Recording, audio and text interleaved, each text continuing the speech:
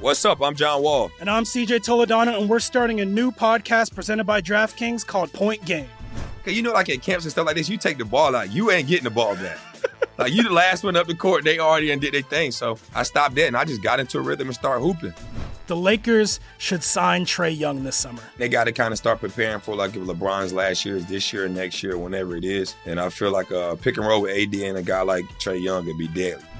Check out Point Game with John Wall and CJ Toledano on the iHeartRadio app, DraftKings YouTube, or wherever you get your podcasts. AT&T connects an ode to podcasts. Connect the alarm. Change the podcast you stream. Connect the snooze. 10 more minutes to dream. Connect the shower. Lather up with the news, sports talk, comedians, or movie reviews. Connect with that 3-hour philosophy show. Change the drive into work in traffic so slow. Connect the dishes to voices that glow. Thank you to the geniuses of spoken audio. Connect the stories, change your perspective. Connecting changes everything. AT&T. From BBC Radio 4, Britain's biggest paranormal podcast is going on a road trip. I thought in that moment, oh my God, we've summoned something from this board. This is Uncanny USA. He says, somebody's in the house, and I screamed. Listen to Uncanny USA wherever you get your BBC podcasts, if you dare.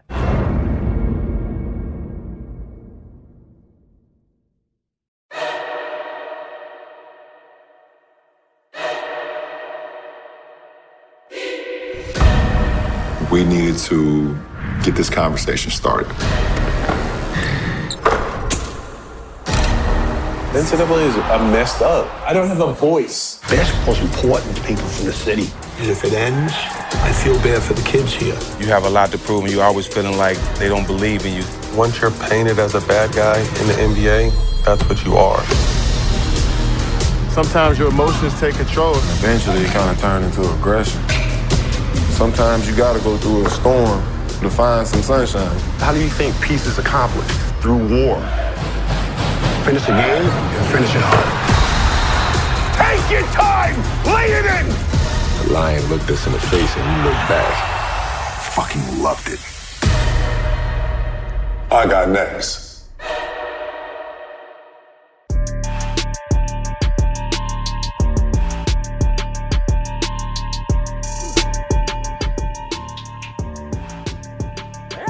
Boring in the motherfucker. Say something. Shit. Say something, man. Madison, this motherfucker, man. Say something. Wake the fuck up. Shit. No boring ass show. Y'all wake your ass up. Yeah. Y'all got to stop smoking indica before noon. That's what it is. Real. Y'all smoking too much indica out here. I can go outside and find some other motherfuckers to come here and make more noise than that, man. How y'all doing? Let's go. Shit. Man, we all the motherfucking smoke. Welcome y'all, man. All-Star 2020 coming to you live. This is our first live show, so if we fuck up, just keep going with it. Y'all part of our first live show. We appreciate y'all, man. Yeah. We appreciate you guys taking time to come hang out with us today. We just gonna have fun, talk shit, man. Good to see you, my brother. I'm gonna get my guy. We out here. We're back. The hands are nice and dry. You good? My girl over there, shout out to Emmy. She got them shits nice and dry. Them shits usually wet. Yeah. 2020. So we out here, man. Like I said, 2020 All-Star Chicago. It's an honor to be out here. You know, it's cold as a motherfucker out here, man. It stopped my smoke intake. If I got to smoke outside, I'm not smoking. Well, no, I'm not going to say that. We're just going to limit the puffs. We might go from 12 to 6. Real quick? Yeah, get our ass back on inside. But anyway, man, without further ado, man, I want to introduce to me one of the greatest power forwards ever to play the game.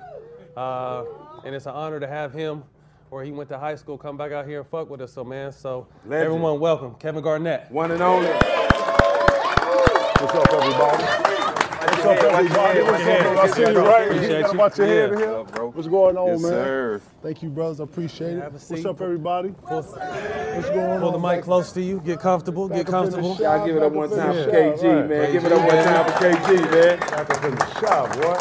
Yeah, it's an honor, man. We appreciate you taking the time to come fuck with us for a little bit. Nah, thank y'all for having me on here, man. I've been watching y'all joint, man. Y'all getting better and better. I told y'all this in the back, man. This Y'all got y'all one, man. Appreciate it, bro. I'm a huge fan, man. But also, before we go going, man, we want to welcome you to the Showtime family. Congratulations, man. I appreciate that, man. Congratulations. Yes, Can you explain to the crowd a little bit about what you're doing with Showtime now? Yeah, Showtime and I are teaming up, partnering up, doing the 25-year decision on coming out of high school and the effects that has gotten us today in 220. Now, I'm telling the story on how we got here. You know, you watch, where do I start? You're watching how the moves and how these kids are playing. You're watching the styles and how they dressing. You're watching the swag. You're hearing the music. All that came somewhere. So I'm taking everybody and all these young millennials on the timeline like an educational piece almost, you know? So who started this gangster shit? You about to show them who started Not it? gangster, but you know, at some point it was a rip in it. You know, like it went a certain way and then all of a sudden it changed. And it changed for a reason, and we're in that change. We've been in that change You since. started it because I came after you. I was the year after you coming out of high school. That's what I'm saying. 96 was like a whole momentum shift for all of us and us being in this. So, you know, I'm telling the story and documenting it. So you got trendsetters and everything, bro. A little bit. So like you said, 25 years removed from Farragut Academy. Huge. What went into your decision to college ain't for me? You know what, man? A lot of people don't know, man. I had a lot of responsibility when I was younger, man. Being fucked up. Nah, not even that, but just, you know, helping moms out. You know, I'm from South Carolina, for everybody who don't know. And, you know, you start working early down there, you know, 12, 13. So, you know, I was used to working and having a job early. So, you know, I got in trouble in high school and got kicked out of school. And my mom shipped me up here just to change up my whole environment and, you know, kind of get me back on the right road a little bit. I had befriended a coach in a camp, at a Nike camp, and she just basically just threw me in here, you know, just keeping it 100. You know, got out of Midway, dropped my bags, told me take care of my little sister. So, you know, when I would go on these college trips, man, it was all about going to find an assistant coach to open the gym. It was all about asking somebody for some permission to do something. I'm thinking to myself, man, I'm living like I'm grown as hell out here. Like, I gotta ask somebody to go open the gym. Like, it was no synergy there. For the love of the game and the appreciation and progressing, it was there. But as far as a young man, I was living so fast, I was like, nah. And then I had a chance to play. Mike was out that year and had retired, and I had a chance to play with him in a gym down here downtown. He let me play with him and some of the guys that he had, and Isaiah Thomas was in there. And after we played, Isaiah pulled me to the side and gave me probably one of the more convincing conversations about just playing and having the opportunity to play and knowing the rules of those opportunities. And that's what really this documentary is about, education, because if not for what Zeke told me in there, I don't know if I would have known that those options was even there to take advantage of. And that's really what this is about. I exposed the rule and the line that was really fine in there that wasn't nobody contesting. I don't think David Stern or none of the league thought a kid was going to be able to do some of these things in these lines of opportunities, but it was there and I tried it. We're going to visit your career later on, but post-retirement, what has been, what do you like? What have you enjoyed the most being done with this? Getting rest. Yeah, shit. Straight up, yo. You play so much, you train so much, you train so hard that your downtime and your time that you have to yourself is everything. Right. You know, being able to, you know, take my kids to school, being able to go to little crazy school plays and catch right, man. That's huge for me. So being able to do that, it's like everything. So that's probably the best part of retirement. Yeah, people don't understand. I mean, like they said, they see our seasons 8 months, some longer for others if you go to the finals, go to the playoffs, but we maybe take a month off, maybe 3 weeks. It depends on you know, a person, maybe a little bit more. It depends on each individual. But really, it's 11 months around the, you know, it's 11 out of 12 months we working. Yes. You don't get like all this workload and what is it? Load management. No such thing. I wish. There was no such thing. We still been in the league, right? There was no such thing. We wouldn't allow it. We wouldn't. I was about to say we carried a different pride. We took pride in playing 82. It was another type of pride in our style of basketball. For you to be able to practice for 2 hours, 2.5, some coaches. Practice though. Practice hard. I'm talking about you and the next cat going really ham on each other, but y'all pushing each other. Then after practice, matter of fact, before practice, you got a 30, 45-minute joint that you did on your own just for you. Individual. Then you actually practiced with everybody and did everything with that. Then after practice, you got another 30, 45 minutes just to sharpen everything. And that's because you know it's gonna come to you. You know if it come down, you got to be able to get a couple buckets. They're gonna trap you. Got to be. So you working on about 6 or 7 different things every day, but you locked into that. Mentally, you locked into that work, that plan, that all. You know that you took a pride in that preparation and being prepared for those battles and being prepared for those games. And I never took that light. I never messed around with that. That was something that I took pride in. And then being able to play hurt. Then they play through something. And I'm not talking about just on the court. Mom's going through something. Man, something going through something. The girl, this, the cars, the house, something. The dogs got this. The dogs got out, chased the neighbor down the street today. You in the game. The alarm went off. The alarm over here went off. You get multiple homes. The alarm in California went off. You got to, I'm in Denver right now. What? Like, you have no idea what our lives are like. Yeah. But we create this and we work hard for them and we really ride for it. So just a different brand of basketball right now, really. And that's what we strive to when we have our guests is to humanize you guys and humanize us, because we go through the same shit everyone else goes through. Absolutely. It's just everything is in front of the world. Absolutely. You know what I mean? And for us to be able to mentally focus on a public divorce or me having to whoop somebody's ass during the middle of the season, and it's all over TMZ and ESPN, but we still have a job to do, or your mom passing away, you know, or just crazy things, and we don't get no excuses. Right. I mean, our job is to go out there, you know, and to perform at the highest level, but at the same time, we're human. So to be able to humanize and let everyone know, like, there's real shit we got to go through too, but we just don't have the time. I'll be honest, man. The best thing about, I guess, this position is that when you're going through that, a lot of people don't have no outlets for that. You can go out here on this court and act a goddamn fool, and people be out here cheering your name, and really you out here screaming, cussing people out, swinging on the rim, just being an animal out here, but you are being able to get that out. Yes. Able to release that. You know what I'm saying? It's very similar to punching a punching bag or something. Mm-hmm. Yeah. The league or the game for me was a way to escape reality and let it all out. Mm-hmm. I love that. Hollywood debut, man, Uncut Gems. KG is an actor. That's big time, bro. Oh, shit. Hey, can we get a napkin too? And we supposed to have, hey, see, my boy, I got to pour his water, man. Hold on, we falling off, man. No, it's all good. No, I don't want to pour my water. What you mean? No, it's cool. Have a good aqua in there or something, it's so cold outside. I'd rather be hot like this. I ain't tripping. You know he got one. I'm good. We good. We got plenty of towels now. We ready to rock. Bath towel here, right? But tell me what it was like, you know, making your Hollywood debut and getting a chance to work with one of the all-time funnies. That bamboozled me. They told me I was going to have like a little cameo in it. So you think you just going to show up, be yourself, play a part. And it was that simple. I had the time to be able to do it. And at first I was like, let me hit a movie first. So I had to meet the Safdie brothers, and we all had to meet. Big time Knicks fans, right? They were super Knicks fans. I showed up, and motherfuckers was like, oh, call me in here. What the fuck? How this works? Fuck you. Like, nigga, the Knicks, really? Y'all ain't got no room to talk right now. Right. We kind of did that for the first 5 to 10 minutes, but then they was real dudes. They was real cool. They was embedded in the culture. I had seen a couple of their projects. I had been a fan, didn't know that was them. They did the Jay-Z video that I was a huge fan of. I didn't even know. I just started to learn like these little intangibles about them, you know? And then they started taking me and walking me through this whole scenario of the movie, and it was just about me being myself. So the first thing I thought was like, man, can I mess up like playing yourself? Like, just think about that. And I know can you fuck that up? And I know being in the jury store is familiar. Man, I'm like, right, who hasn't been here? Like, right. I was like, no, I can play myself. So that became like, okay, you can do this. And then little by little, they start like piling stuff on. Like I was in another joint, and then I was in another joint, and then I had, you know, at first I had this much to say, and then it was like this much to say. Next thing you know, I got a whole. That's a credit to you, though. They saw you was good at it. That's a credit to you. You was killing it. I got in there though. I just wanted to get in, you know. Yeah. Next thing I know, I got a little book right here. I got to go back and forth with Adam. It's got to go like this. I got to da-da-da. I was like, what the fuck is this, man?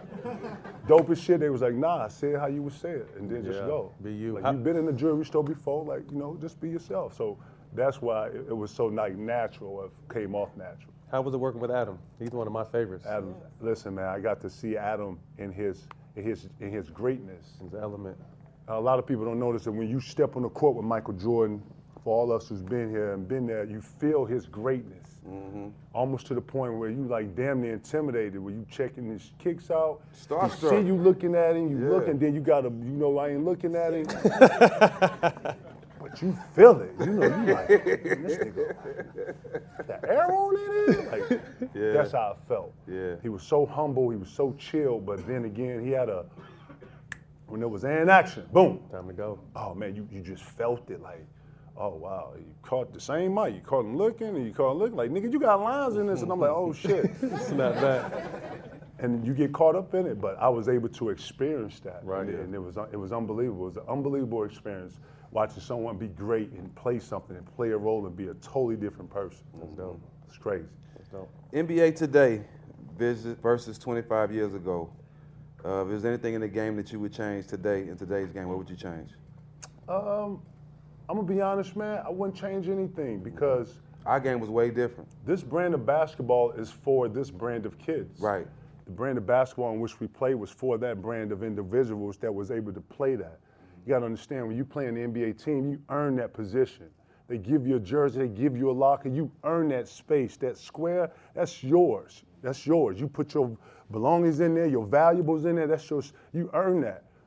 I don't think it's our place to kind of replace this. This is what it is, yo. This is the brand of basketball that these young kids love to play, and we gotta respect it. We gotta find the greatness and the jewels out of all of it versus comparing it. Like, I hate when they compare Kobe to Mike and Mike to LeBron.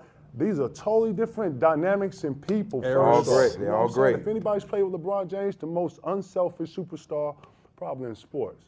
You know what I'm saying? Just being able to, he was like the Shaq. Shaq could have been a lot more mean than he was. You know what I'm saying? He was nice. We thank God Shaq was raised right. Right. Oh, God. That's a big motherfucker, Y'all man. haven't played against a pissed off Shaq. I What? know, right? Yeah. Ooh, Shaq getting pissed. What? Like, thank you, Mama O'Neal.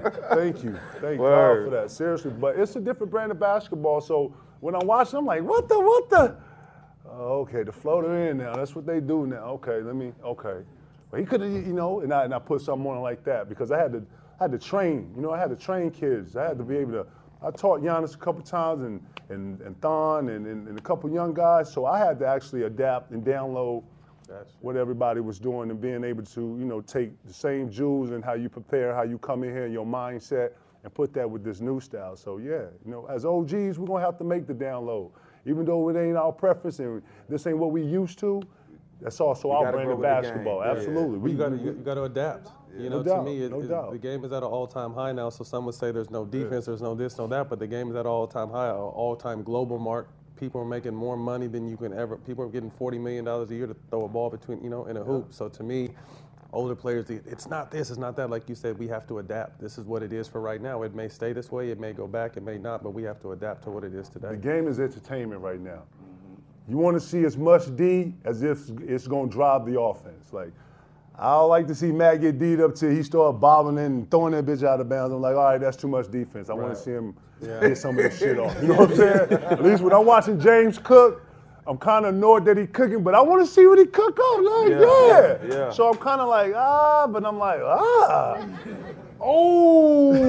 So, I get caught into it too, but I have to respect it. This is their brand of basketball, so let me see the best of it. Right. You know what I'm saying? Your early years, who did you pattern your game after? Oh, man. Coming in the game. Coming in the game. Because, a lot of people would say it was no KG before KG. So who did you pattern your game after? You got to know that guys like... I seen you in Ronnie Fields in high school, so I know in my mind it wasn't no KG, it wasn't no Ronnie Fields. But you had guys like Webb, like I look at Webb and Big Dog, even though we're in the kind of same generation, but those are my older brothers, Rasheed, Joe Smith, those are my old, but when it came to big brothers, obviously Carl and Charles, they were older. David was as agile as you want to be at the position, but for me, Magic was like the potential of what you can be if you have some handles. Yeah. So then I was thinking like, man, what if Magic came from the hood? What if Magic had like a DMX kind of attitude with this shit? You know what I'm saying? Like, what if like one thing I loved about Webb used to dunk it on you. yeah. Like, ain't no laying it up and he gonna Yeah. put you in the basket. So all the kicking each other and we from Onyx, we from crack babies, we from gang banging, all that. right. So when we was playing, that's how Wolf used to have us out here like, yo, swing on the rim, growling it, you smell his cologne, what he on that. So you gonna smell my I cologne. wanted to be able to be versatile from a 7-foot perspective and not have any limitations. I didn't want any. When I came out here on the court, I wanted to have the advantage, and I wanted you as the opposer to know I had the advantage. And then I want to watch how you adjust to that. Then I'm starting adjusting to you. Now I'm seeing how eager you are. Now I got you going off pump fakes. Now I'm just going. And I always picked that up early. And as I got into the league, I started getting knowledge from older players. Kevin McHale, started getting taught what I was actually seeing.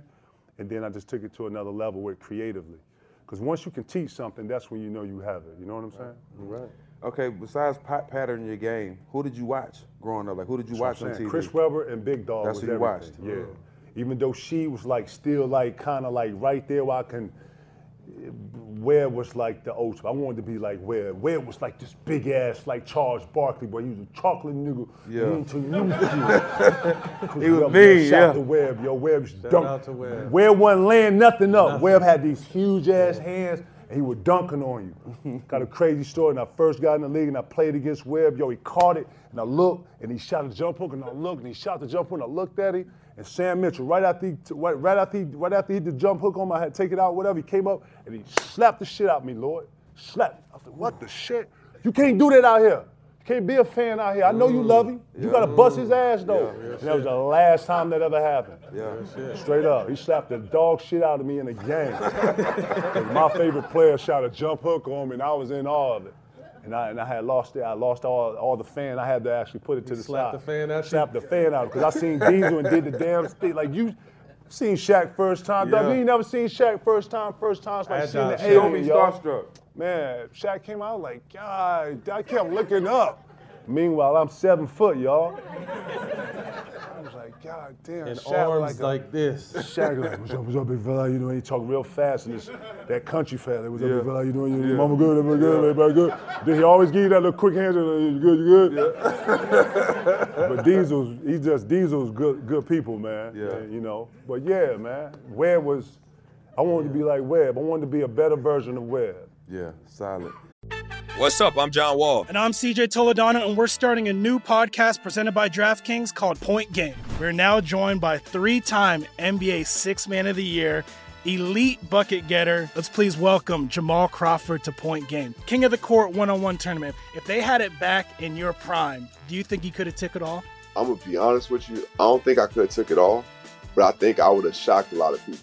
I think Kobe and everybody in their prime, Kobe would win a one-on-one contest. Yeah, because you got to think. He's going to guard. He don't care about guarding. He's going to guard. He's going to guard. Like, you see him in the Olympics, he's going to guard. And then on top of that. I'm not guarding like that, CJ. Ladies and gentlemen, please welcome Sam Cassell to Point Game. I remember you came out from prime 10. I mean, he was in a culture shock. And then he's going through withdrawals about winning. Remember what I told you? I said, OG, you think I can get paid and go back and play in college because it ain't it? Check out Point Game with John Wall and CJ Toledano on the iHeartRadio app, DraftKings YouTube, or wherever you get your podcasts. AT&T connects an ode to podcasts. Connect the alarm. Change the podcast you stream. Connect the snooze. 10 more minutes to dream. Connect the shower. Lather up with the news. Sports talk, comedians, or movie reviews. Connect with that 3-hour philosophy show. Change the drive into work in traffic so slow. Connect the dishes to voices that glow. Thank you to the geniuses of spoken audio. Connect the stories, change your perspective. Connecting changes everything. AT&T. I'm Katya Adler, host of The Global Story. Over the last 25 years, I've covered conflicts in the Middle East, political and economic crises in Europe, drug cartels in Mexico. Now I'm covering the stories behind the news all over the world in conversation with those who break it. Join me Monday to Friday to find out what's happening, why, and what it all means. Follow The Global Story from the BBC wherever you listen to podcasts. So me and Matt have the same passion, but I always tell people our passion for the game and what basketball means to me, you cannot teach. You know, I knew what basketball could do for my life, my family's life. You know what I mean? Your passion for the game, your emotion for the game. Who do you credit that to?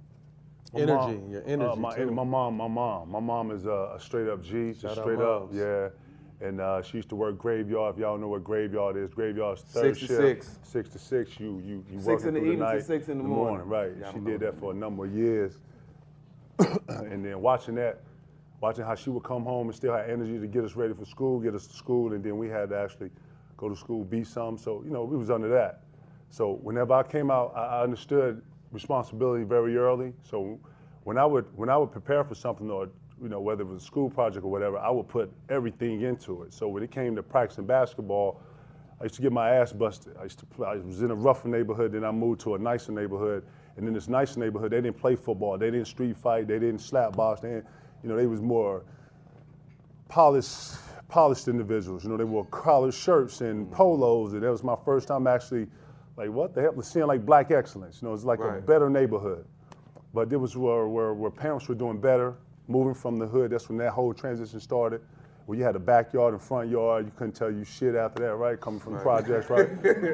And you just thought you made it. But down here, they was playing basketball. So to be better, I used to work on my shit. I used to watch Derek Coleman. I used to watch Kenny Anderson. I used to have fans of people that I wanted to be like, and I worked on that shit.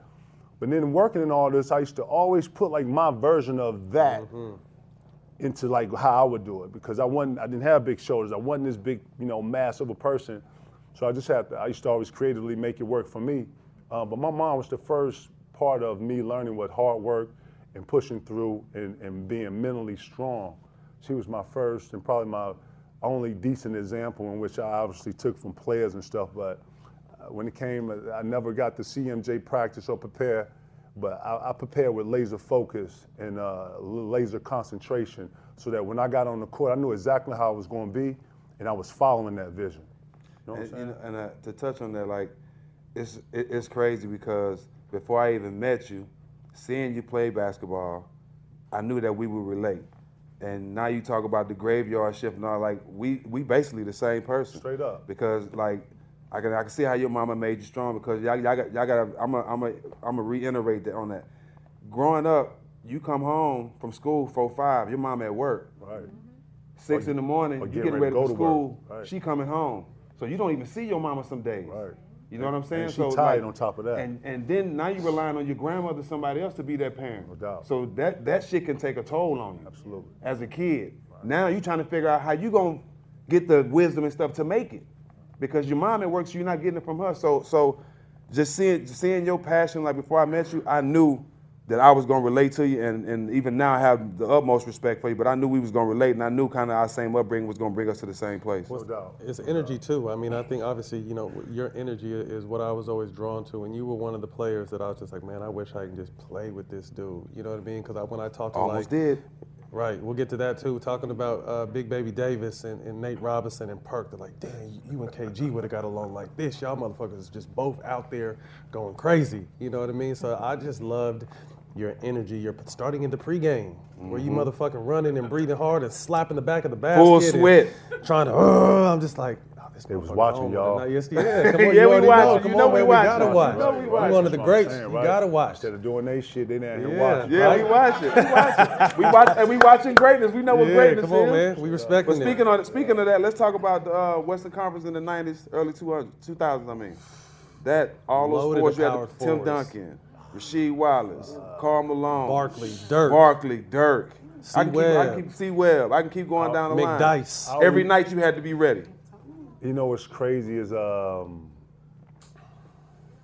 West used to be the Wild West. Bulletproof vest every day. Listen, I know the guard play right now in sports is kind of like, you know, the guard play nice, yeah, right. But the power forward back then was like every night. It really wasn't a night off. You know, you would have guys who. I would even throw Danny Manning in this, man. Like little guys that you wouldn't necessarily. Derek McKee from Indiana. Nobody really talks about Big Dog, you know. Webb, Rasheed, Dice. Dirk was young, but then he came into himself. Joe Smith. Nobody talks about Joe Smith. Like, man, it was Charles Barkley, Karl Malone. Like it was And then David Robinson would float because Dennis Rodman played 5. So he would float sometime to 4. And he had all agility to face you, hit you with a, you know. So every night it was just a challenge at the position. But at the same time, while you sitting up here, you know, appreciating everybody else's style, you really having to like own your own. Yeah. And actually come with, like I told y'all, steel sharpens steel. And I used to always be prepared for whatever and whoever. And I didn't want to ever be the one that didn't have the energy or didn't have the know-how. Like everybody that has ever played with me would tell you 2 things. I'm prepared to play and it's whatever. Like I'm one of them, I'm one of them teammates that's gonna ride, even if you're wrong. I'm riding with you. We'll talk about how wrong you are later, but right now we in it. We're going, throw it. Like we out here. And you know, my mentality has always been like that. So that's why when, you know, when I befriend somebody or we become teammates, we be really feeling like we family because that's how we hold it. That's where it goes. But yeah, all that. Yeah, the early 2000s was a big. Who was your toughest matchup, you think? Yeah. All of them. I mean, you bust everybody's ass, you know what I'm saying? Who got you, I was about to say that. You go both ways. I want to know who got you. Who got you? Listen, like, my first goddamn was Big Dog, man. On a, you know, I'm thinking Milwaukee Big Dog? Milwaukee Big Dog. Yeah, I was like a whole this is like, person. you know, my rookie year. I'm coming in here, and plus, I'm used to in high school playing bigs. I wasn't used to playing threes and chasing people off guards and then having crazy handle. I played a couple of guards, but not like this. Not like this. You know, Big Dog, no, not like this. Big Dog was a whole nother level, and I was like, holy snap, he had like 38 in a preseason game. You know, preseason, you're supposed to be taking it light, you going through the motions, yada, yada. Big Dog out here dripping. He out here making noise and growling and talking shit, and I ain't gonna front. I was like, it was a lot. It was over my head. And I watched the film, and then I watched the film, and I took a nap. I woke up really early. I watched it again. And each time I watched it, I got pissed and more pissed. And then coaches were telling me how he was breaking me down. And then I started figuring it out. Oh, okay, he coming off picks like this. Look how he took the angle. He crossed me up right here. My hand ain't even. So I started picking up the intangibles. You don't even know that in the game, y'all, that the small stuff, the hand contest, the swipe at the ball, you know this, the little slap at the knee, all that means something in basketball. If you don't do that, and he goes up and makes a clear shot, that's your ass. He can make that. You put your hand up, it changes the whole dynamic of that. So when I figured that out, I started like, oh, okay. And I'm good at mathematics too, so I was always angles. When I would attack somebody, I would attack somebody shoulder to shoulder because I knew they had the move, and then I would spin back for a left or a comeback. And then when I was spinning back, I got that web mentality. I'm gonna dunk this motherfucker on this new. So I was on that. Like, man, like, and then as I started getting better, I started seeing like the competition falling off. And that, put your chest down more. I started eating that alive. I started getting off on that. Like I would face guys and then look them in the face and like, look at me. And I would have guys like, you know, Tony and Antoine Jameson, I used to love it. Him and Chris Bosh would never look at me on the face up. Look at me, nigga. No, they would look at me, nigga, on the face up. Knowing I got the whole clock in my head, and I would swing it. And I always knew I had that, so I used to always play to that.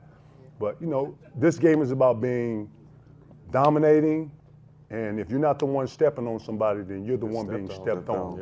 And I hate to put it like that, but that's what it was. And if you didn't come with your best, then you got embarrassed. Straight like that. I can't forget Antoine Walker. He in there. Cybertron was a motherfucker. Yeah, he was a super monster. He was the first that had the candy with the big fella who had all the handles and the all trickiness and the floaters and the 3-ball and the knock knees. Cybertron was a motherfucking headache. Yeah, straight up. Then Zach Randolph and all these other little guys start coming into the game, just start making it all just pushing you. League was dope, man. I enjoyed my time in the league. I can't speak for everybody else, but my shit was magical, yo. That's what's up. Never a dull moment. I remember a friend of mine, I definitely give it up. A friend of mine, a former UCLA Bruin, Jelani McCoy, said he played against you somewhere. Oh, yeah, in high school. And he said you got all the yelling and dunking and yelling and blocking and yelling from you. Where did you? He played with Term. Listen. He played with Term? Him and Term played one game. Listen, shout to Term, shout to Five, shout to the whole West. Yeah. Don't ask me no question about this story, all right, y'all? Just listen to the goddamn story. So when in South Carolina, there's not a lot of tournaments and not a lot of national exposure. exposure. So I would go. I got invited to Nike, which was in Indianapolis, where I met AI. I met a lot of my future friends there in that camp. Ronnie Fields, everybody that was there in that camp. So in that, you got like, you're not supposed to at that time, but you got like little niggas hanging out, and motherfuckers over here. Hey, I'm K-Swiss. Hey, I'm and Adidas over here. We in New Jersey, so it was a bunch of that going on. Yeah. So I befriended a cat that was from LA, and he was with K-Swiss. I don't know if y'all sneakerheads. I'm a huge sneakerhead, but K-Swiss was one of my favorite. Right? What? All whites. I should like the K-Swiss with the navy blue slap on the side. You know what I'm saying? Right. You already know, right? So he was like, yo, hey, I can't really give you all the shit Nike in, but I can fly you out, whatever. You ever heard of Paul Pierce? Like, Paul Pierce? Like, nah, what was that? Like, nah, cat on the West Coast making a lot of You ever heard of J.R. Henderson? Like, what? You ever heard of Ricky? Start naming all these West Coast cats. Ricky Price, and these are all hitters, y'all. Everybody I'm naming is somebody. Toby Bailey, like all these cats, right? So I'm like, nah, I ain't really, I'm over here. So he was like, but come out here and see what we talking about. I thought he was full of shit. And see, I know I get this joint. I get my first time being on the plane. So me and my mom, we get, I take my, I'm 15, 14, 15. Me and my mom go to Vegas on this little whatever. No bread, no none of this shit, so I take care, but it's AAU. So I meet Paul Pierce. Before we go to Vegas, we got to go to LA. We go to Inglewood. So first, I'm in Inglewood, like, what is, Inglewood High. Meet Damani in there, shout to Damani. Term 5, whole little, whole West, the whole joint, the whole LA right now, right? So P in here, I see a little fat kid with like a little curl. Hey, he had the Matt Barnes, you know what I'm saying? He had the, you know what I'm saying? So I'm like, who is this little fat? So I'm watching them play ones, but then P went up and crossed it and then dunked that mom. I'm like, damn, this little fat motherfucking jump. Yeah. So we get to messing around, we get to playing, we run like a little practice, and it all clicked. We all joking, talking shit, yah. We go to Vegas, and the first thing P say to me is, look, these LA niggas gonna be on one team. This nigga Shea Cotton, these niggas all gonna be cool. Shea Cotton was LeBron before LeBron. He was the Ronnie Fields of the West Coast, like this 9th, 8th grader who had super on Sports Illustrated covers in the 9th grade. Right, he was before his time, yo. Shea Cotton, and he was left-handed, and he was nasty. Unbelievable. And he was a nigga, y'all. He wasn't no bitch ass. He was dunking that mom, talking shit. He was with smoke. He was with whatever. Yeah. Like, seriously, like, he was probably a little meaner than LeBron. He wasn't he was not 10 times meaner. 10 Shea Cotton was respected, though, like, at an early age. So I didn't even know none of this. So I'm like, hey, I'm with whatever. I don't care. Let's hoop. So P pointing everybody out. Look, that's J.R. Henderson right here. Look, this is Milano McCoy right here. This is Ricky Price right here. Look, this is Toby. So I'm sitting up here like, okay. We really looking like Lennox and DMX in the joint in Belly. Looking up. Yeah, I see him with the feathers in his head. Yeah, I see him. Yeah, he don't look that big. So we over there like that. Yeah. So I'm over here getting like a check of everybody. So I'm watching Jelani outlet everybody's shit. Jelani McCoy, y'all, was one of the best high school shot blockers I've ever seen. Yeah, no question. I'm just like, just how he anticipated it, and he talking shit, no, he throwing it. I'm looking, I'm like, okay, that's what he on. Yeah, that's what he on. So we all get to where we go in the championship game. I'm already knowing I gotta turn it all the way up. So I'm all the way turned. I'm on 1,000.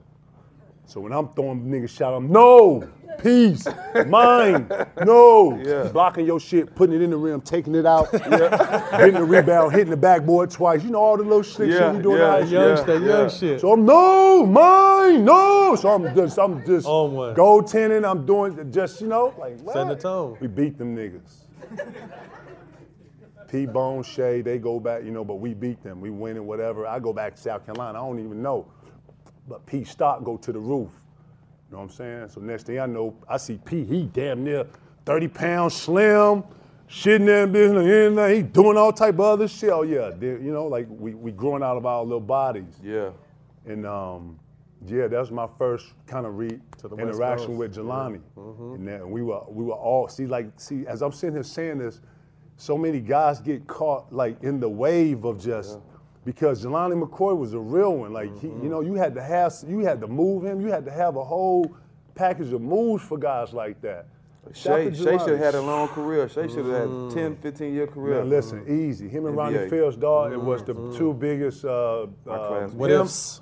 Listen, Shea Cotton, and Ronnie Fields, and Lenny Cook, the league missed out on all three of those. Yes. Being prodigies and being basketball legends in their own right.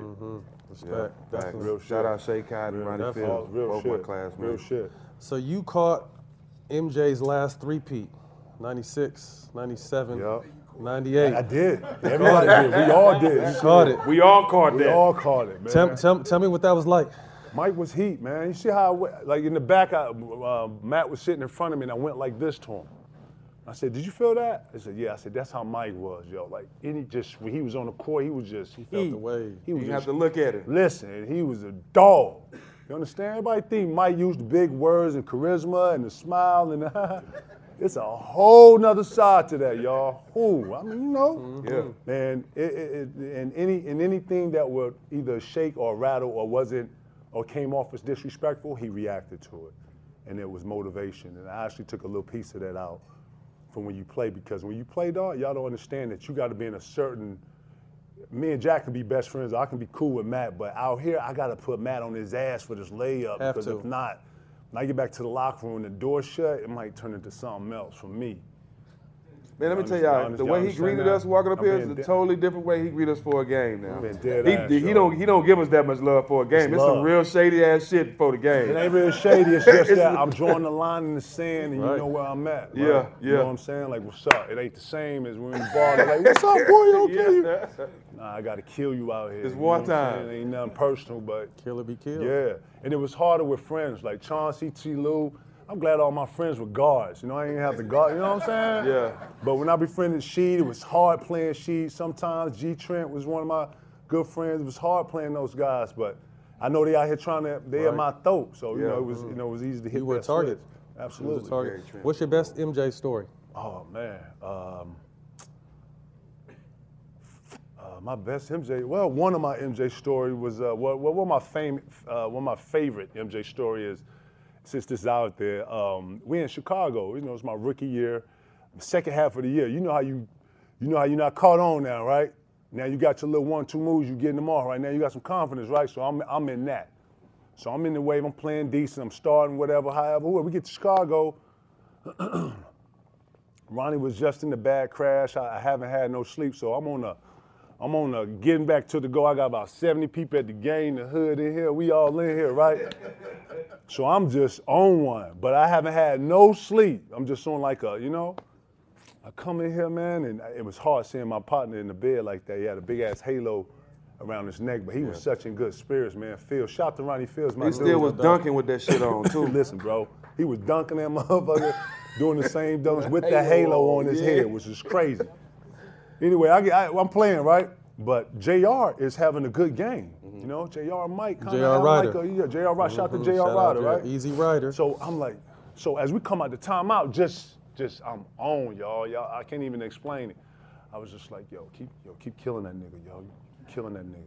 Boning him, yo, straight up. You having a good game, Joe. Keep going. But it was on some like just fly by, like he was like, yeah, you too. So as I'm walking off, the nigga right here, Mike can hear me. But I don't really give a fuck. So I'm like, so I double back like, yeah, man, keep killing that nigga, yo. You killing that motherfucker. So as I say that, I feel it. Hands on hips, legs locked. Then look. The nigga stabbed me for about 15 seconds. You feel that? So I start to feel it. There's two ways you can go in this. I can walk this off out like I don't even feel it and play it off and dummy out. Fuck that. Now I'm in here, I got turn this motherfucker on. So I'm on. Keep killing this nigga. Okay, keep it up. So I hear JR go, yo, all right, yo, fella, keep going. Yeah, you too. So he's trying to get me off and over. I don't even, now that I recall it, he was trying to kind of just get off and over. So he go, so I double back, go, and get ready to say something. So he go, hey, look, Mike, he don't really know how I see him and Mike having a conversation. So he's like, he don't really know he excited, whatever. So now MJ on the back leg joint, he's leaning on you. Like, is that right? Okay, yeah, huh? I can't even really describe the next like 6 to 7 minutes of play, y'all. In this next 6 to 7 minutes of play, y'all, we get two 10-second calls. You know, when you bring the ball up, you got to get across half court. 2 10-second calls. We down 25 now. It was just at 2. Mike had 18. He had like 40 now. JR, myself, we ain't scored in like about 4 minutes. And I subbed like 3 of the starters. Like, it's just finally flipped. It got bad quick, yo. I come to the joint, and they know this. When you come and you've been on the run, when you not got back on the floor, got back, had to rebound, and you feel like you on defense all the time, you come to the bench like this. So I was like, JR, man, my bad, dog. I'm sorry, man. I'm sorry.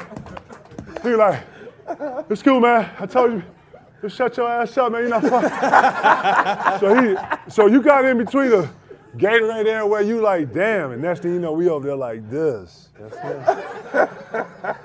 And Mike came down. Okay, young fella. Okay, damn, young fella. Damn, y'all done? Damn, young fella. Never talk shit to Mike ever again in life. When I seen him at All-Star, apologize, man. You know, I was fucking, man. I ain't never did it to nobody else, but I had that, man. Look, respect, man. That's what's up. That's Mike, baby. Then I apologized to JR. My fault, man. I didn't mean to get you. I didn't mean to get your motherfucking ass busted. Man. What JR said? What was JR response? Man, I told you, chill out, man. Like, yeah, all right, young fella. But JR was like a cool big brother, man. Shout out to him, man. Him and Sam Mitchell, they were great vets for me, man. Him and Terry Porter, they was real vets. These were real G's that they had messed up. So when I came in, they was really cracking the whip on me on just walking the fine line. That's important. And they didn't really understand that shit. I wasn't gonna mess this up for nobody.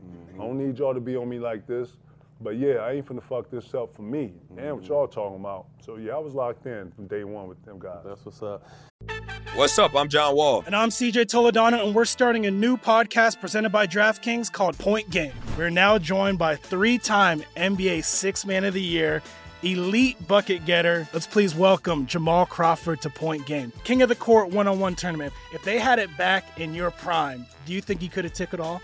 I'm going to be honest with you. I don't think I could have took it all, but I think I would have shocked a lot of people. I think Kobe and everybody in their prime, Kobe would win a one-on-one contest. Yeah, because you got to think, he's going to guard. He don't care about guarding. He's going to guard. He's going to guard. Like, you see him in the Olympics, he's going to guard. And then on top of that. I'm not guarding like that, see that? Ladies and gentlemen, please welcome Sam Cassell to Point Game. I remember you came to my room crying, tears, crying. I mean, he was in a culture shock. And then he's going through withdrawals about winning. Remember what I told you? I said, OG, you think I can get paid and go back and play in college because it ain't it? Check out Point Game with John Wall and CJ Toledano on the iHeartRadio app, DraftKings YouTube, or wherever you get your podcasts.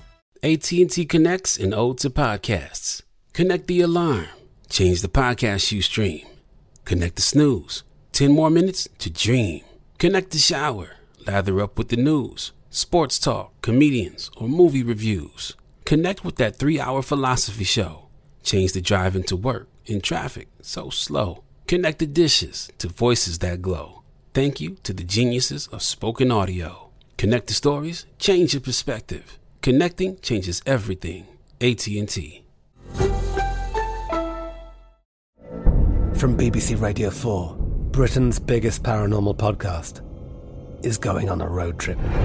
I thought in that moment, oh my God, we've summoned something from this board.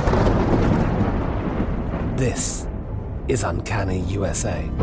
He says, somebody's in the house, and I screamed. Listen to Uncanny USA wherever you get your BBC podcasts, if you dare.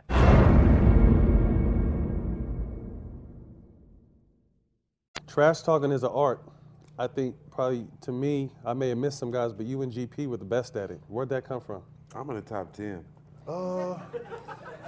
I might not be top 5. But I always say that the trash talking, you got to be able to back it up, right? Facts. So the first thing about trash talking is, I would actually consider who was talking the trash, and then if they have the ability to back it up to whether I was going to actually engage with somebody.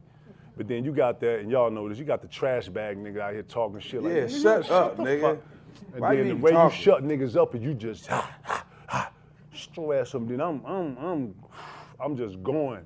It seems like if the trash talking get to a point where I got you not talking no more, that's the worst thing you can never do. In trash talking, you have to continue. I told you, there's always two ways to go in trash talking. No matter what. And if you decide to continue to trash talk and keep going, you got to keep it up. So the minute I not edge you out and now you not, oh, no, you exhausted. You ain't got no more, man. Get this shot, this nigga, man. I see blood. So, right, it's over. I got to step on you, and that's how it usually was. But once I start seeing the trash talk affect people, it was different for me from how I used it. Was there someone that you loved, you knew that the motherfucker could back it up, Andy was going to talk it to you? Believe it or not, y'all, Tim Duncan. Tim Duncan, shout out to Timmy. Tim Duncan, people would not see him verbally saying stuff because he wasn't talking sentences. Preach. Timmy would hit you in phrases. Got you. Ooh, almost. This the worst right here. Nice try. Like subtle shit. No gangster shit, no real hardcore shit. Just subtly to just back your ass up and put you back in like this over here. Like, you know, and then what really pissed me off was when the trash talking wasn't affecting him. So now you spending all this energy trying to rile this up. You not forgot about your own game. You forgot about they coming to you that you're supposed to. And then that's when I actually quit talking trash to Timmy because he wouldn't respond or he wasn't giving me the reaction that I was getting. I can't really get hype off. This nigga ain't really giving me nothing. Look at now, start, doing a little, the shoulder shit and he won't react to that. Yeah. Next thing Timmy got 20, 15, like I'm in here like, so then I started changing that, you know what I'm saying? And then it was natural too. Sometimes you went to it, two dogs meet in the middle and it be what it is. So, I didn't understand that sometimes with Tim.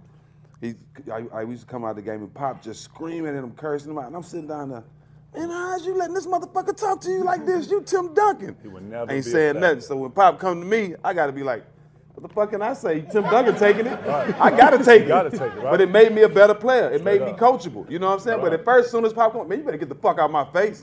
You know what I'm saying? But I see you going off on Tim. I gotta be able to take it. I watched Gary Payton control. Gary Payton and Charles Barkley was two of the arguably best trash talkers I ever experienced. I saw Gary Payton control the referees, his coach, my coach, the crowd, the lady in the front, the guy who was on the side of the Minnesota game sitting in the bucket. He was controlling the whole game. It's magical. I watched GP back down the guard from baseline to baseline, talking the whole time. Shut your ass up. 4-up twist. Hey, get his ass in here. Hey, come up. Hey. You see the hand on the hip, call it if you see it. Like he just, that sound like it. Finally hit me, I'm like, how is GP managing all this? He talking to me, he calling the play, he throwing the ball, like, and still scoring the ball, stealing the ball, effective. In the huddle, he got the thing, he drawing it up. Yeah. I'm like, GP to me was like masterful. Charles Barkley was another level of trash talking because he would end up fighting you or trying to fight you. But he instilled fear in everybody on the court.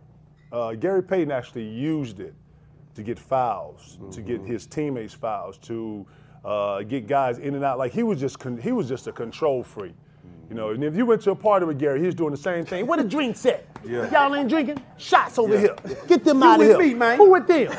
Right. I was just like, okay, this is GP. This is just who GP is. So yeah, I saw it. So I guess that would kind of be my example of GP was kind of my example of what I wanted to. But I give Gary shout to GP, man. Shout out GP. We was in everybody's talking about the 20th anniversary of Vince winning the dunk contest in Oakland, right? What y'all don't know is that Kobe Bryant, rest in peace to my dog, he took another level of being a defensive standpoint because Gary Payton after practice, all-star practice, pulled us to the side because Kobe asked him something. He pulled both of us to the side. He said, let me tell y'all something. Look, when you're playing defense, and then he went through a 30-minute joint with both of us with defense. And keeping us between the legs and reaching and how to reach and when you reach up and just little tricks of the trade that next time I saw Kobe after the break, he was using it. Became first team that year. First time I seen him, I said, you used that shit, GP show. You saw it? I got his ass. You saw it? Yeah, I saw it. Bitch ass nigga. I saw that shit. I caught that shit. You think I saw it? But I knew that only the three of us was part of that, so I was like, you did the rip, you got the rip. Yeah, you saw that shit? I thought he was going to call a foul. He didn't call that shit. I said, wow, because GP taught us when you rip somebody to go through their chest versus using your hand. You see this, right? He told us to take a step and come through your chest and come and then round out. There's no way you can protect the ball. You can't cross it back. Once you get in there, once I'm in your cab, you can't cross it up. You would either have to turn your back. Oh man, I saw Kobe take that first night after the break. I saw it. we wasn't no texting and none of that back then, but when I first saw him, I shot it. It stayed right here when I saw him. He knew exactly what I was talking about. Students of the game. Shout out to GP for that, yo. No doubt. So you experienced, obviously Minnesota, it was your first landing spot, and you experienced after you got going, a lot of personal success, but as a team, you guys weren't, so as competitive as you are, as much as you wanted to win, how did that affect you? Because you're doing well, you're making all-star teams, eventually winning the MVP, but your team is not moving the way you want it to move. You know what, man? I was drowning in my own success, if you will. Like once I started seeing like the owner wasn't on the same page as growing and making the team better like other teams, and then I got friends that were on other teams, and teams are getting better, and they going out trying to doing all this, and I would always feel like I was in the same spot as last, and that was frustrating. And then two, I wasn't the most outspoken. I didn't see where coming out here talking about the owner of the team was going to actually give me some That's leverage. some new shit. Like it didn't work like that. And at the end of the day, you have to carry that out when you do shit like that. And stuff like that in this league comes back on you because the owners talk. And it is a buddy-buddy system. And if you didn't, watch Cameron's whole situation, that'll tell you that it's a good boys club. You know what I'm saying? So it's definitely a billionaires boys club. So I understood that right off. So I want to affect what I could do, and I would just focus on things that I can control. And when I had a chance to change that, I did. But it was very frustrating putting everything into something and knowing that you need the other half to be able to complete these certain steps. So when I had first off, you go into the playoffs, then you get put out the playoffs 8 straight times. It's like, like here we go again. And so I'm just like thinking like, okay, that next time is that next time.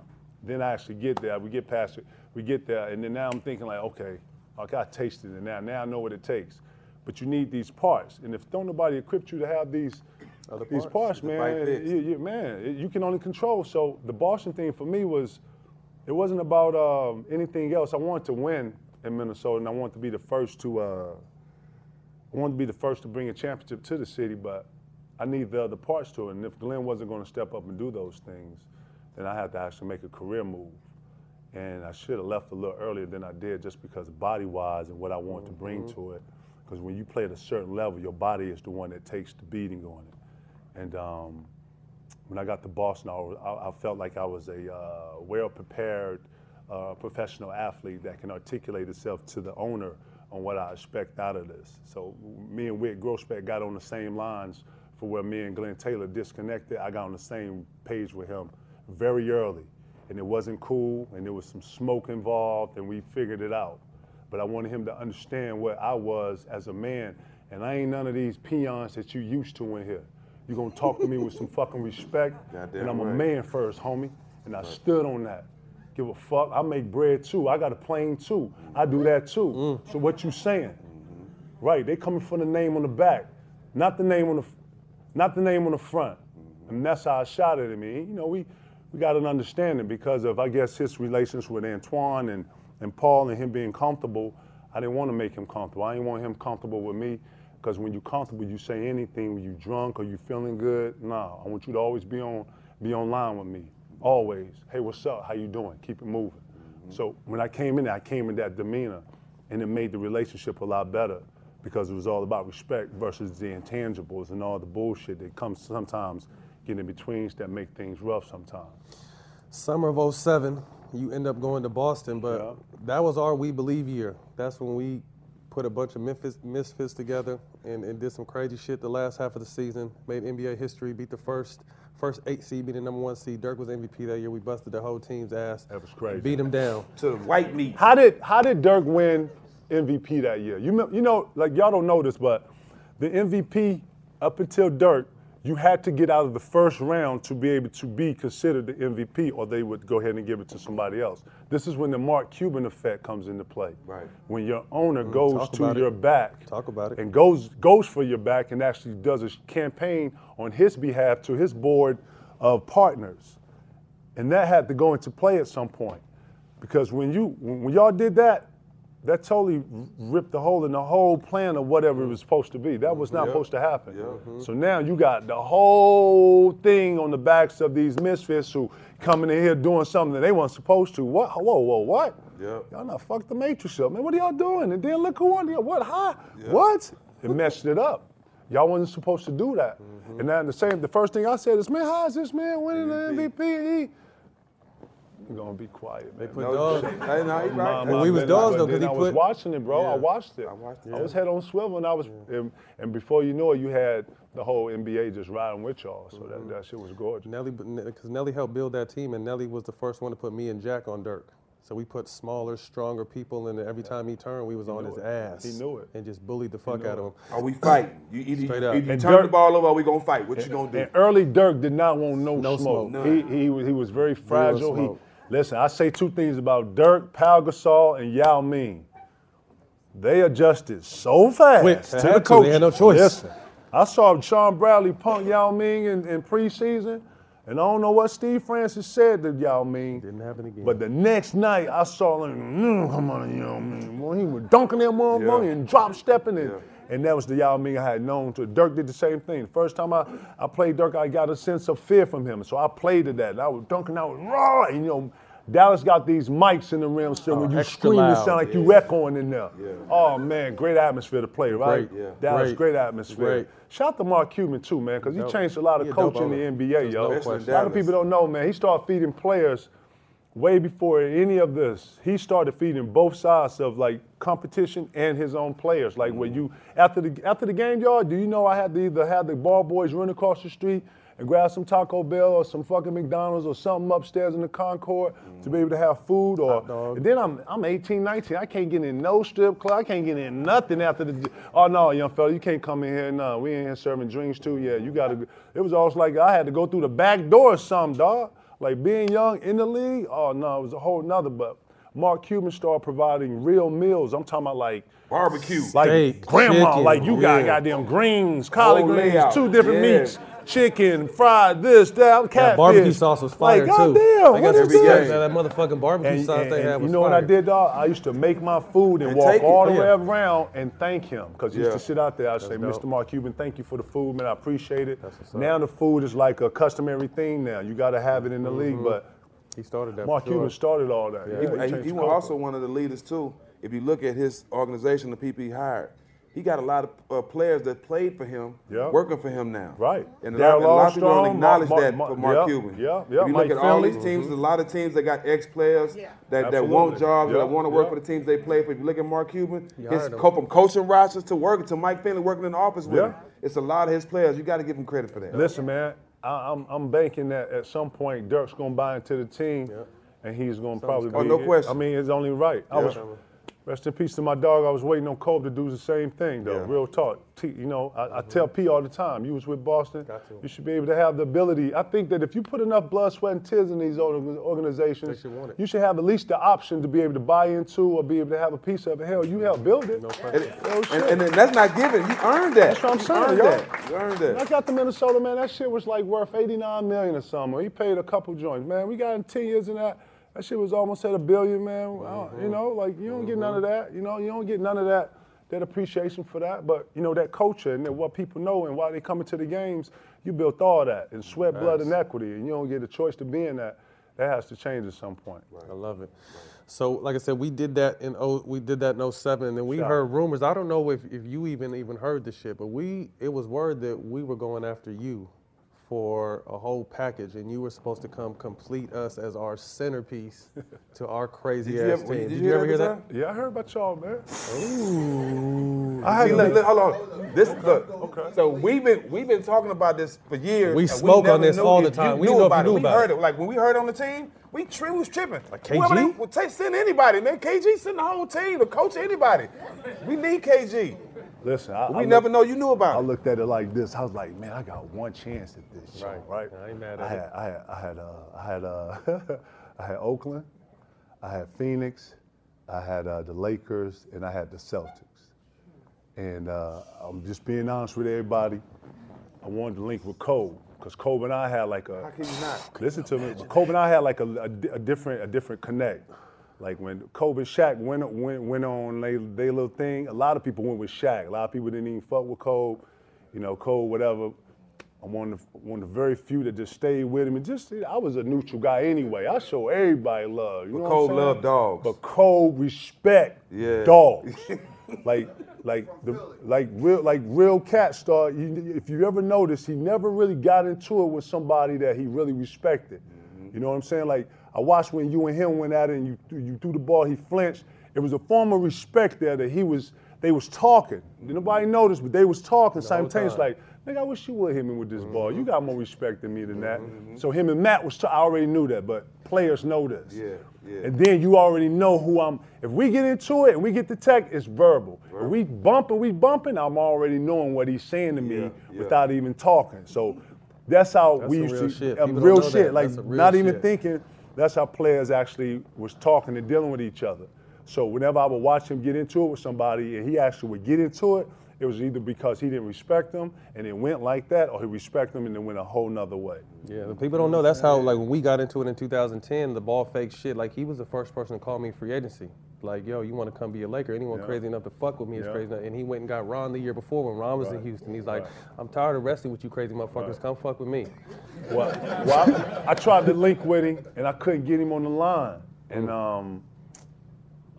Pete was like, yo, man, shit, man, let's do what you gonna do, shit. You know, Pete, shit, I'm going over here, nigga, you know what I'm saying? and Chauncey and T. Lou, we used to all work out together in L.A. and we was all together. In Minnesota, when they say that you can go talk to people, that's when they done with you. When they give you permission to go talk to other teams and when they give you permission to entertain other options, they over you. They done moved on. So y'all don't know, yo, I get up at like 4:30. You know why I get up at 4:30? Because I live in LA and it's a cat in New York getting up at 7. He up already, working already. Actually, if he got up at 6, I'm an hour and 30 behind this cat. So I used to think like this. Amari in New York, there's some cats on the East Coast, they already working in Atlanta. Damn, I'm late. So I used to hit the beach like 4:30.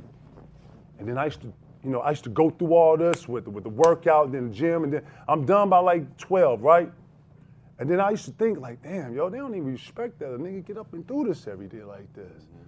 Then they gonna let me just, so I started losing appreciation for them appreciating me. And I was like, you know what, somewhere somebody else gonna show you some love, you know, or so you hope so. And then I sat with Chauncey and them, because they used to meet me in the workout, in the middle of the workout when we went to the gym. And they was like, Chauncey, like, dawg, you gotta get off that shit. Him and T. Lou was just showing me like, yo, this your chance to go get with somebody, and you can get with somebody real, and you can, man, that same shit you doing in soda, boy, you go put that with somebody else, boy, you know what I'm saying?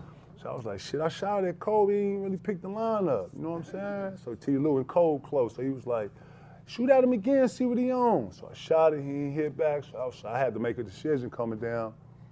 And then, you know, I'm making decisions by myself and shit, so this is the first time I'm talking to my wife at the time, and I'm like asking her, like, and she's like, go with your gut. So I was like, shit, Danny Ainge flew in and he just got right to it and showed the vision. And the vision he was saying, you ever have somebody talk to you and as they talking to you, you can see what they're saying so much that you're not even looking at them no more, but you see it. That's how he was painting. And like he was a Picasso, and this is Danny Ainge's greatness and him being able to lure you in his charming ass. You know what I'm saying? I didn't even know he was finessing me and we was doing that. You know what I'm saying? We up here doing that, you know what I'm saying? Saucy like a motherfucker, right? But then what I did know, I had watched him a couple times, and when I first saw a film of Rondo in Madison Square Garden, he got the crazy clip of he scored the ball, I think he stole it, and then get an and one and something, so I saw that. But I thought his name, my ADD ass, thought he was African or some shit. So I was like, yeah, what's up with the little African guards y'all got up there and shit, man? So he was like, you talking about Sebastian? I was like, nah, I know Sebastian. I'm talking about the little African nigga. So they like, African? You like, African? I was like, yeah. Rayjun or something. He was like, oh, you talking about Ray Jean? You talking about Rondo? Like, yeah, Rondo. You gotta keep the little African kid, yo. If I come to boss, you gotta keep the African kid, because he was in the package. I was like, I think he's gonna. I said, no, we can't do it then. And then I actually called Steve Nash just to courtesy. And I guess the call he hit me back was like, yo, if you come down here, we need you to take a major pay cut. And I was like, okay, if I come down there, I'm playing with you and Amari, right? He's like, yeah, I think they're gonna give Amari up for you and Sean. And I said, so who am I? Just me and you? He's like, yeah. I was like, yeah. So I gotta take a pay cut, and then I gotta get back in this position, and we in the West too, y'all. So this ain't, you know, I'm sitting here like, man, let me think about all this shit. You know what I'm saying? So I just sat on it. It's like, nah, I'm going to Beantown. Plus, it's the East Coast. I ain't never played the East Coast. So you didn't give us a thought? When I looked at all my options. We was at the bottom. Respectfully, though. You know what I'm saying? Because I was seeing how y'all was, but I needed a superstar in that whole mix. Y'all was like some bandits. Y'all was like the little rats on City of God, running around, stealing, getting shot. You know what I'm saying? You had to respect them little niggas in there, though. You know what I'm saying? Them rats. Y'all know City of God? Yeah. The little niggas in there, they all, man, they was little hoodlums. They ran the street. Like 20 of them. That's how y'all was. We played y'all. It was like, oh man, they switch everything. They got this unorthodox. You thinking Steven here battling with you, stopping, hitting the three. Now get up, he dunking that. Like it was just so unorthodox at the time that y'all had y'all had the whole league like off the square, like. And then it's like, oh, they look like they just having fun. I can't come over there with my serious ass with all that. So, you know, synergy is everything. You know what I'm saying? So I'm just looking at it like, I want to play against them niggas too, though. You know what I'm saying? On the inside, we looking at it like, boy, we can replace. You imagine? KG with Beatrice, place Beatrice with KG. Oh, it's a difference. Wow. It's different. With all us on the outside, and actually having somebody throw them, because, you know, Al had to go at Yao Ming and shit like that. I was just about to say, and then when y'all don't know it, man, Al was suffering, but when Yao Ming turn, it's really nothing nobody can do, yo. Like Yao's jump shot is like all the way up here, like. You like on the turnaround, you like, oh man, there's no. Hope he missed. What am I doing? What am I doing? We used to get Al 2 days off after we played Yao Ming. I get it. And you know what? Al used to actually keep him out the paint. Al used to keep him out the paint. If you do your work early, and that's the kind of the lingo, and where you don't let him come down and sit on the block. Problem is, Yao Ming can damn near be at the 3-point line and do the same turnaround and hit it like it was nothing. Yao's touch, oh man. he was sick. And shout to Yao Ming, man. Never be another Yao Ming like that, man. He was something special, yo. For sure. Straight up. But I ended up doing the Boston thing, and then on draft night they got Ray, and it made the whole deal a lot sweeter. And we was going after that, bro. I knew we was going, no bullshit. I knew we was going to win that shit. The first time we stepped into like the first, like, you know how like September coming, you all work out together. Yeah. When I saw how that shit was, I had never been in like a first workout with guys I had never played with, and it was just, it was just clockwork. It was just, and then the guys we was playing against, James Posey, fucking like we was just playing a bunch of Eddie House, a bunch of just Tony Allen, man, go get us, Big Perk, Leon Poe, Nate Big Robinson. Baby in here, Nate wasn't there yet. Oh, next year. Just the first year we was all together, and it was just, I heard folk come in, or I heard folk tell a story about when we first played. You know what I'm saying? Like it was, but the synergy was there day one. I knew we had a chance to get somewhere that we was not normal from doing this. This wasn't normal. This was above average right here. This is what I was looking for. So you guys kind of started, through a different process, but the big three. Paul, yourself, you get Ray draft night, and the synergy's instant. I guess so, yeah. You know, the synergy's instant. You think so? The synergy is instant. I guess when you put it like that, inadvertently, we wasn't like mapping it out like that. I think Ray was trying to come back east too because of his, he had foundings in Connecticut and family that was, in that area or whatever. So he was just trying to come back and transition and kind of let that be like the tail end and be on that side. So I think it was all just synergy with him, and it just all came together. It helped that Paul and I was friends. I knew Ray we were friends, but we didn't know none of the younger guys. TA was a younger version of Chicago when I was in Chicago. Leon Poe, they was all younger versions. Big Baby, he was all younger versions. I had new Perk. I had played against Perk. Perk and I used to play like, we used to bang. Like really have issues with each other to where I had to ask P like, yo, you know, we coming over here, Perk gonna be okay? Cause man, you don't know, like when we go at it, we really about to fight. It'd be like, you know how like if one person like go like this, like it's over. Bam! You know, I wasn't gonna wait. You know what I'm saying? You can't get fired on second. That's a big issue. You gotta get come down like that. And I was like, yo, why this little hot-head nigga like this garbage ass nigga coming out here like cool, right? This nigga, you trash, nigga. I'm not gonna interact with you, nigga. Like, who is this? Not knowing that he coming out of high school, he looking up to me, he trying to set his shit right. I raised him. That's but why I'm he like, that. you don't give a fuck who you is, nigga. Who? Kendrick, who? You're nobody, nigga. Nobody. I gave him 12 like real quick. I better get this nobody off me out here. Who you talking to? I ain't know nobody, nigga. What you want to do, nigga? You ain't said nothing, nigga. What you want to do, nigga? I'm balling out. You know what I'm saying? Fine all day. Yeah. That's him all day, what you saying, nigga. What you saying? Speak up, nigga. Then I headbutted him. Speak up, nigga. You ain't talking loud enough, nigga. We both got texts. You know what I'm saying? But I'm going. And then Tony Petit on that team. They a bunch of young cats, Al Jefferson. So I'm in here goaltending they shit, throwing it. Peace, no, that shit out of here, mine. You know what I'm saying? Just messing with him, seeing what, you know, if they, you know. Where he was. So they, you know, as we say, I'm gonna see if he gonna scratch. And they scratching. So I'm like, okay. Yeah, I like these young cats. I knew what I had with that. You know what I'm saying? Because there was a whole bunch of young guys coming up in the league that we was needing to have some young guys that kind of, you know, met that too. So it was good. Tell me what it was like getting a chance to play with Paul Pierce, because to me, he's one of the most underrated scorers, clutch motherfuckers in the history of the game. Best footwork all time. Listen, man, me and P played together very young in life. And if anybody know P is very similar to like a Steph or like an AI. When I interact with like I would say a bigger ego than mine, I play the second. And if anybody know me, know that I'm a very confident person, very sure person, and I can play the side. I'm never gonna play the front. If it's a side door, I'm off to the side. I'm more of a shadow person. My nigga P is totally opposite from that. He wanna come through the front door, he won't let me ignore him, intrude, he gonna, you know, he's swag. Yeah. So with that, he was always able to back that up when we was talking trash or when we got into whatever.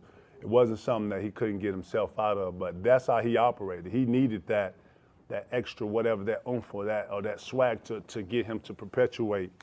And I saw him in some of the most critical moments be very calm and very even played and even killed, to where he was so sure of himself, to where he took big shots and he hit them. My favorite P joint is him and Al Harrington.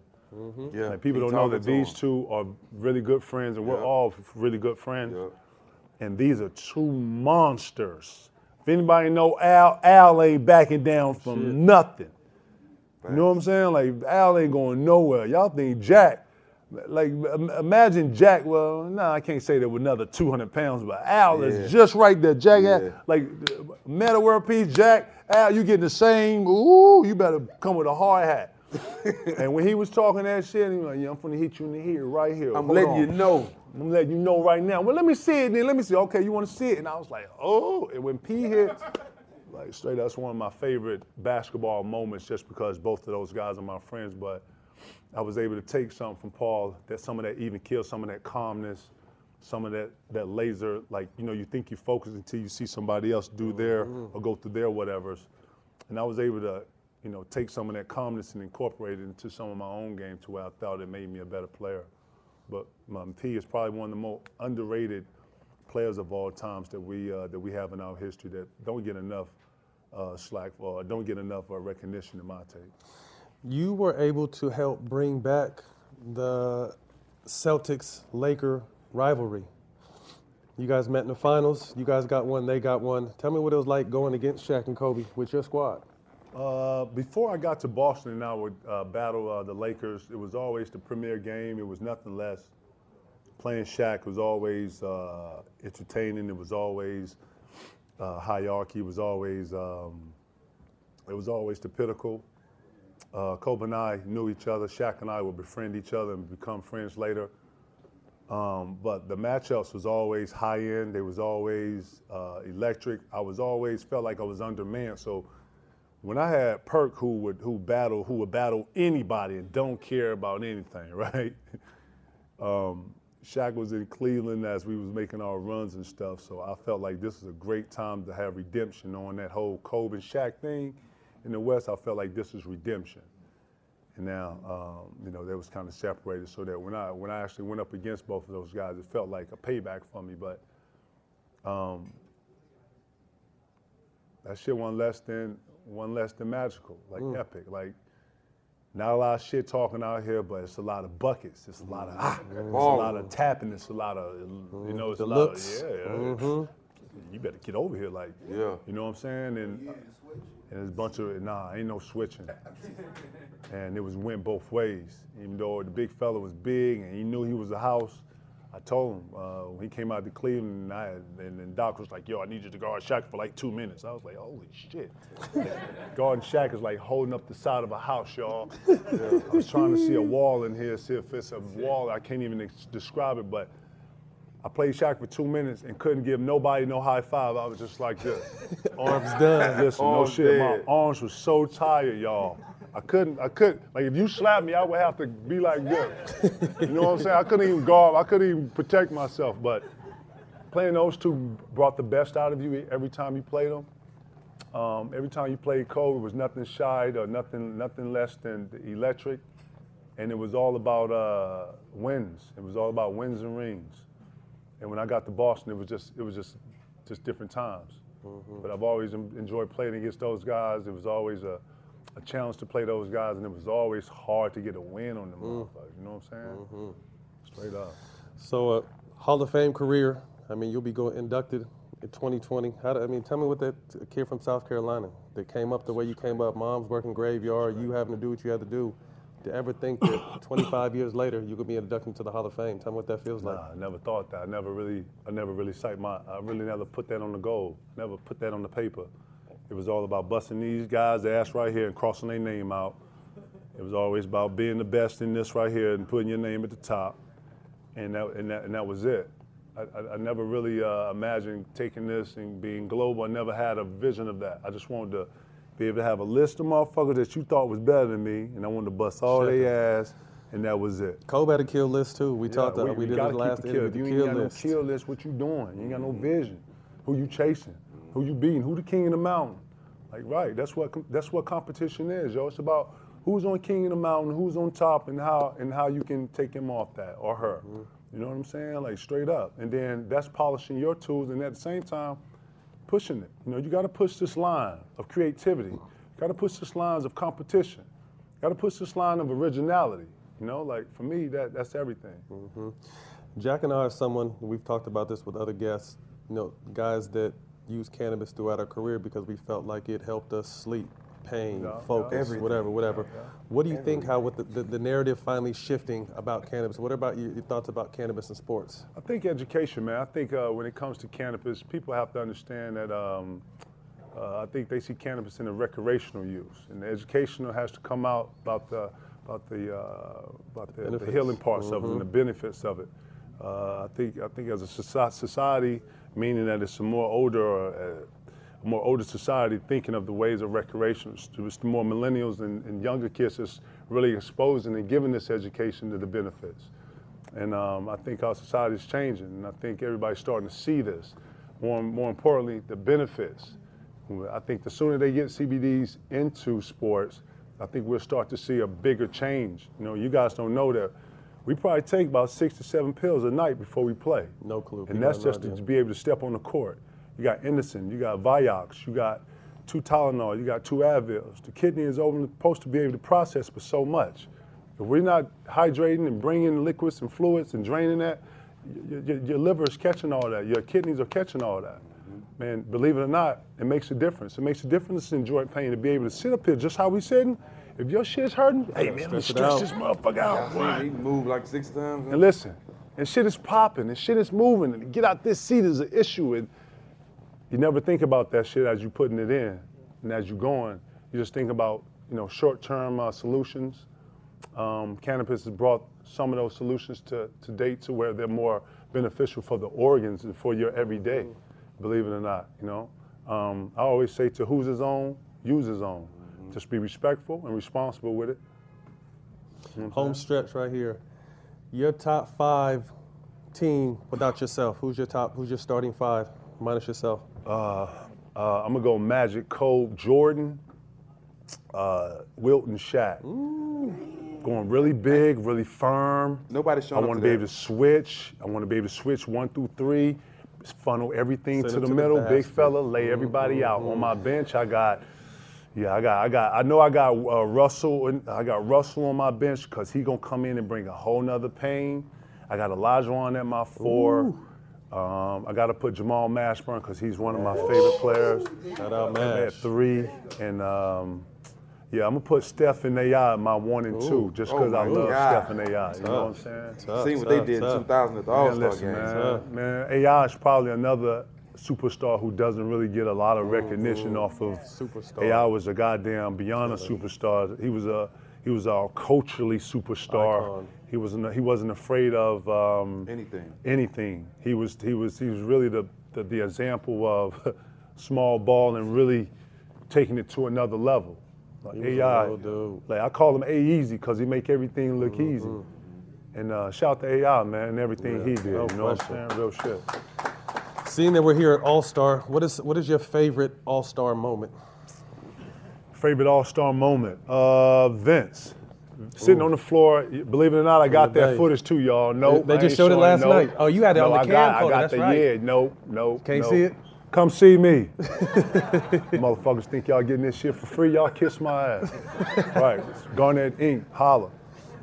Right, but I got that. That was probably one of my favorite because all my friends was probably 2 couple rows and we got to see that, and it was the first time the world got to really see Vince. Like we knew Vince in high school, grew up, yada yada, and for him to like put that on display like that and just give us an unbelievable. A lot of people don't know Tracy and Steve too. Stacy and Steve was in that too. You know what I'm saying? That was one of the better before Zach and Gordon. That was probably my favorite. That was probably my favorite dunk contest sometime. But out of all the stuff, man, I've always been able to pull something out of each All-Star game. One of my favorites was coming out. I was getting ready to.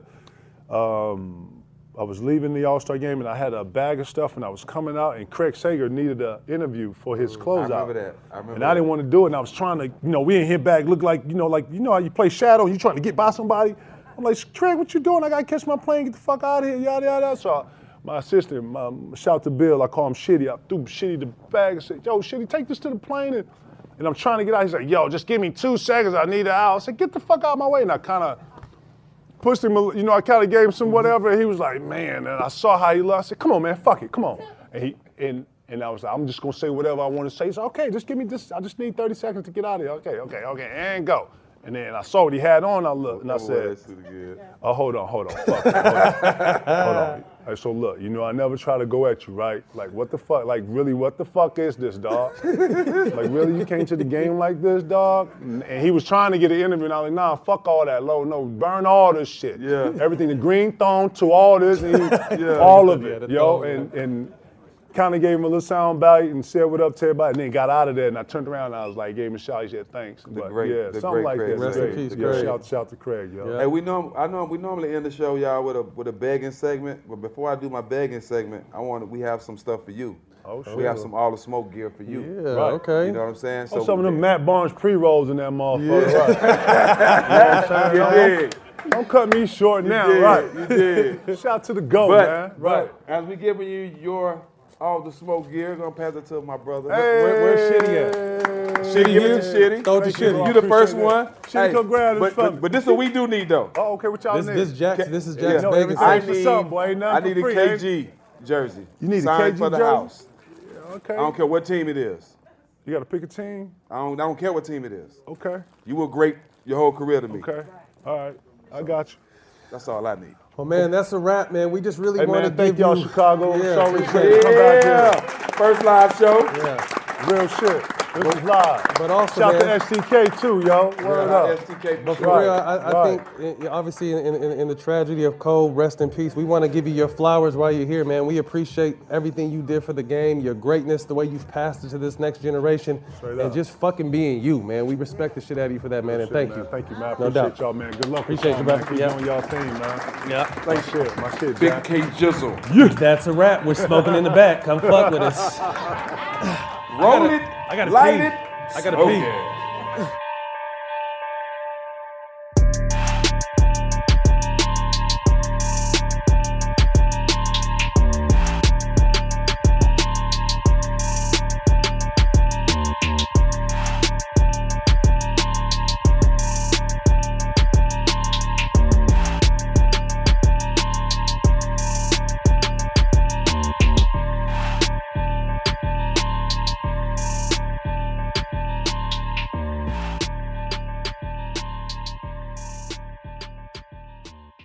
At Bet365, we don't do ordinary. We believe that every sport should be epic. Every home run, every hit, every inning, every play. From the moments that are legendary to the ones that fly under the radar. Whether it's a walk-off grand slam or a base hit to center field. Whatever the sport, whatever the moment. It's never ordinary at Bet365. 21 plus only. Must be present in Ohio. If you or someone you know has a gambling problem and wants help, call 1-800-GAMBLER. I'm Katya Adler, host of The Global Story. Over the last 25 years, I've covered conflicts in the Middle East, political and economic crises in Europe, drug cartels in Mexico. Now I'm covering the stories behind the news all over the world in conversation with those who break it. Join me Monday to Friday to find out what's happening, why, and what it all means. Follow The Global Story from the BBC wherever you listen to podcasts. A rested child is a happy child.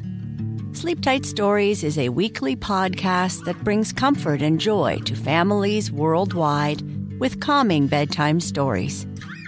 The stories are relevant to children and spark wonder without overstimulation, so they can fall asleep and stay asleep. Listen to Sleep Tight Stories on the iHeartRadio app, Apple Podcasts, or wherever you get your podcasts. For a bedtime routine you'll miss when they're grown, Sleep Tight Stories.